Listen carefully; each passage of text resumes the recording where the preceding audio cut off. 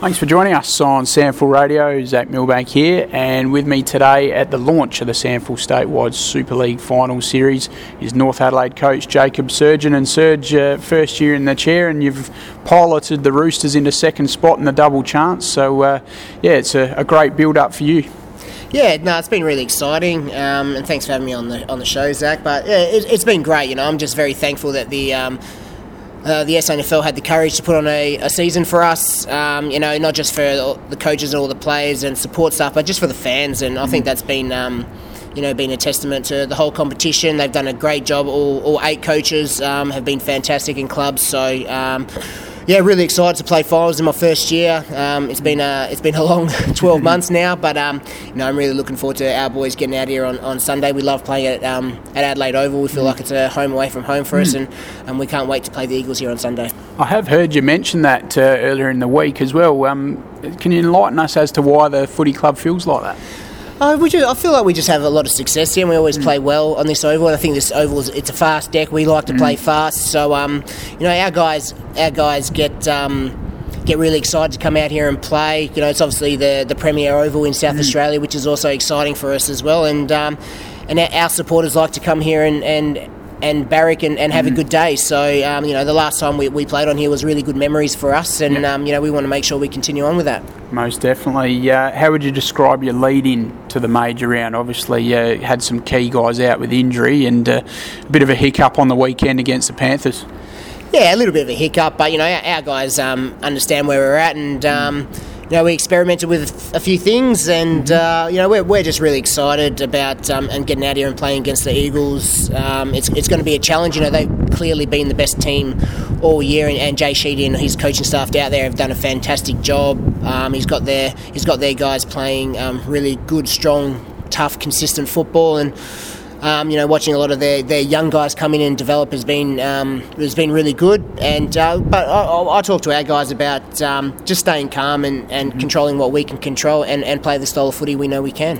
The leadership group, obviously you've missed them the last couple of weeks with their hamstring injuries, all three of them at once. How are they all tracking? Are they all pretty much on the same keel to be available for selection? Yeah, so all the guys who were out, Tanner Smith, Tom Schwartz, Alex Spina and Andrew Moore, they're all come back in this week, and Billy Hartung's probably more of a 50-50 at this stage. Yep. He's out of his moon boot, and he's running around last night at training, and we'll see how he goes on Wednesday night to get through training. And if he pulls up okay on a Friday night and can do a little bit, then he'll put his name up. But if there's any risk with Billy, such a quality player, and fortunate enough for us, we had an outstanding regular season, which has given us the opportunity with this double chance. And if we don't feel like he's ready to play, hopefully we can get through to the grand final and give him an extra week. If not, then we'll bring him in for the prelim. Okay. And Jared Ullman should be okay, even though he didn't play after half time on the weekend. Yeah, Nutsy's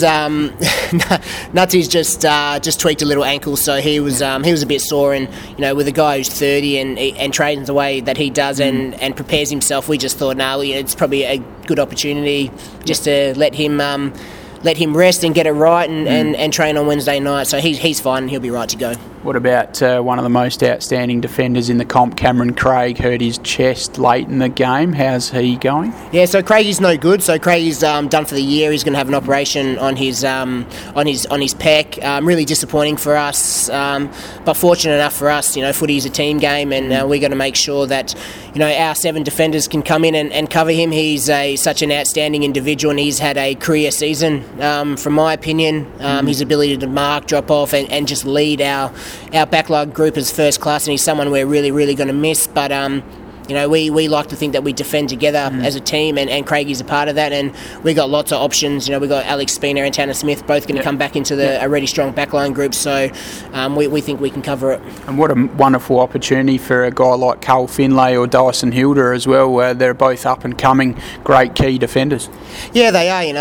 Unlucky for them, both not getting drafted last year, but fortunate enough for us. We've seen Carl and Dyson both play together the last few weeks and develop really nicely, and I've been really pleased with how their development has gone this year. You know, the one's been in and the other one's been in the twos, and then we've been swapping over them. So I've been really pleased that they've both been able to get some league footy in this year. So it's going to be a great opportunity for them. You know, they both might play, or one of them might play. So we need to see who really wants that spot as that second or third defender. Yeah.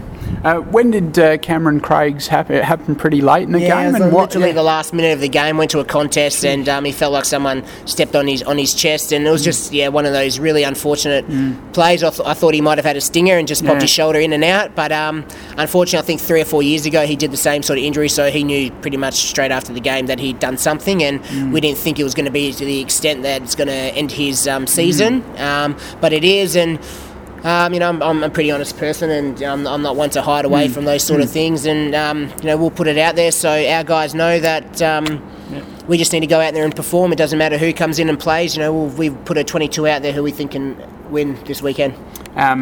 Sort of leads me to the next question. Jack Hayes is probably the man that every other opposition coach wants on their list. How do you go about trying to quell him? Tough question. He's just an outstanding player. He's an outstanding individual, actually. He's a really good fellow. He's just a country kid at heart who just loves playing footy. I'm really surprised an AFL club hasn't come knocking. I think he's a quality footballer, and he's a lot better than I see some guys running around playing in the AFL at the moment. So, we just got to cross our fingers that Tanner Smith or a Carl Finlay or Dyson Hilder and the rest of our back seven can work together to get it done. We know that when Jack goes up into the ruck, he's very damaging. He gets a lot of ball around the ground, and he's really aggressive in that space. But when he's forward, he's so big and strong. He marks and he kicks goals. So we just need to make sure that we're really physical with him, along with Von Berto and his brother Nick, and give ourselves the best opportunity to come off and air assist and help. What have you learned from your 2 losses to the Eagles this year? Yeah, it's been interesting because the 2 losses, the first game we didn't have James Craig or Alex Barnes in, and Mitch Harvey did a lot of the stuff, and we probably didn't have a key forward in, and then the next time we had all 3 of the big guys in, so we sort of experimented, which isn't great against the Eagles because they're such a quality outfit. But for me, it's all about I needed to find out what my best mix is as a coach, and I'm pretty comfortable with the decision that I feel like I'm going to take with that, and We just got to play our style of football. We think our style of football is good enough to beat anyone, anywhere, and any time. And if we can bring our A game on Adelaide Oval, then we give ourselves a chance. You most certainly do, Serge, and we look forward to seeing you give that chance your best shot on Sunday in the second semi-final here at the Adelaide Oval, obviously starting at 3:15pm against the minor Premier Eagles. So congratulations on getting there, and good luck for the game. Beautiful. Thanks, Zach. Thanks for having me on the show and all the stuff that you've done this year as well.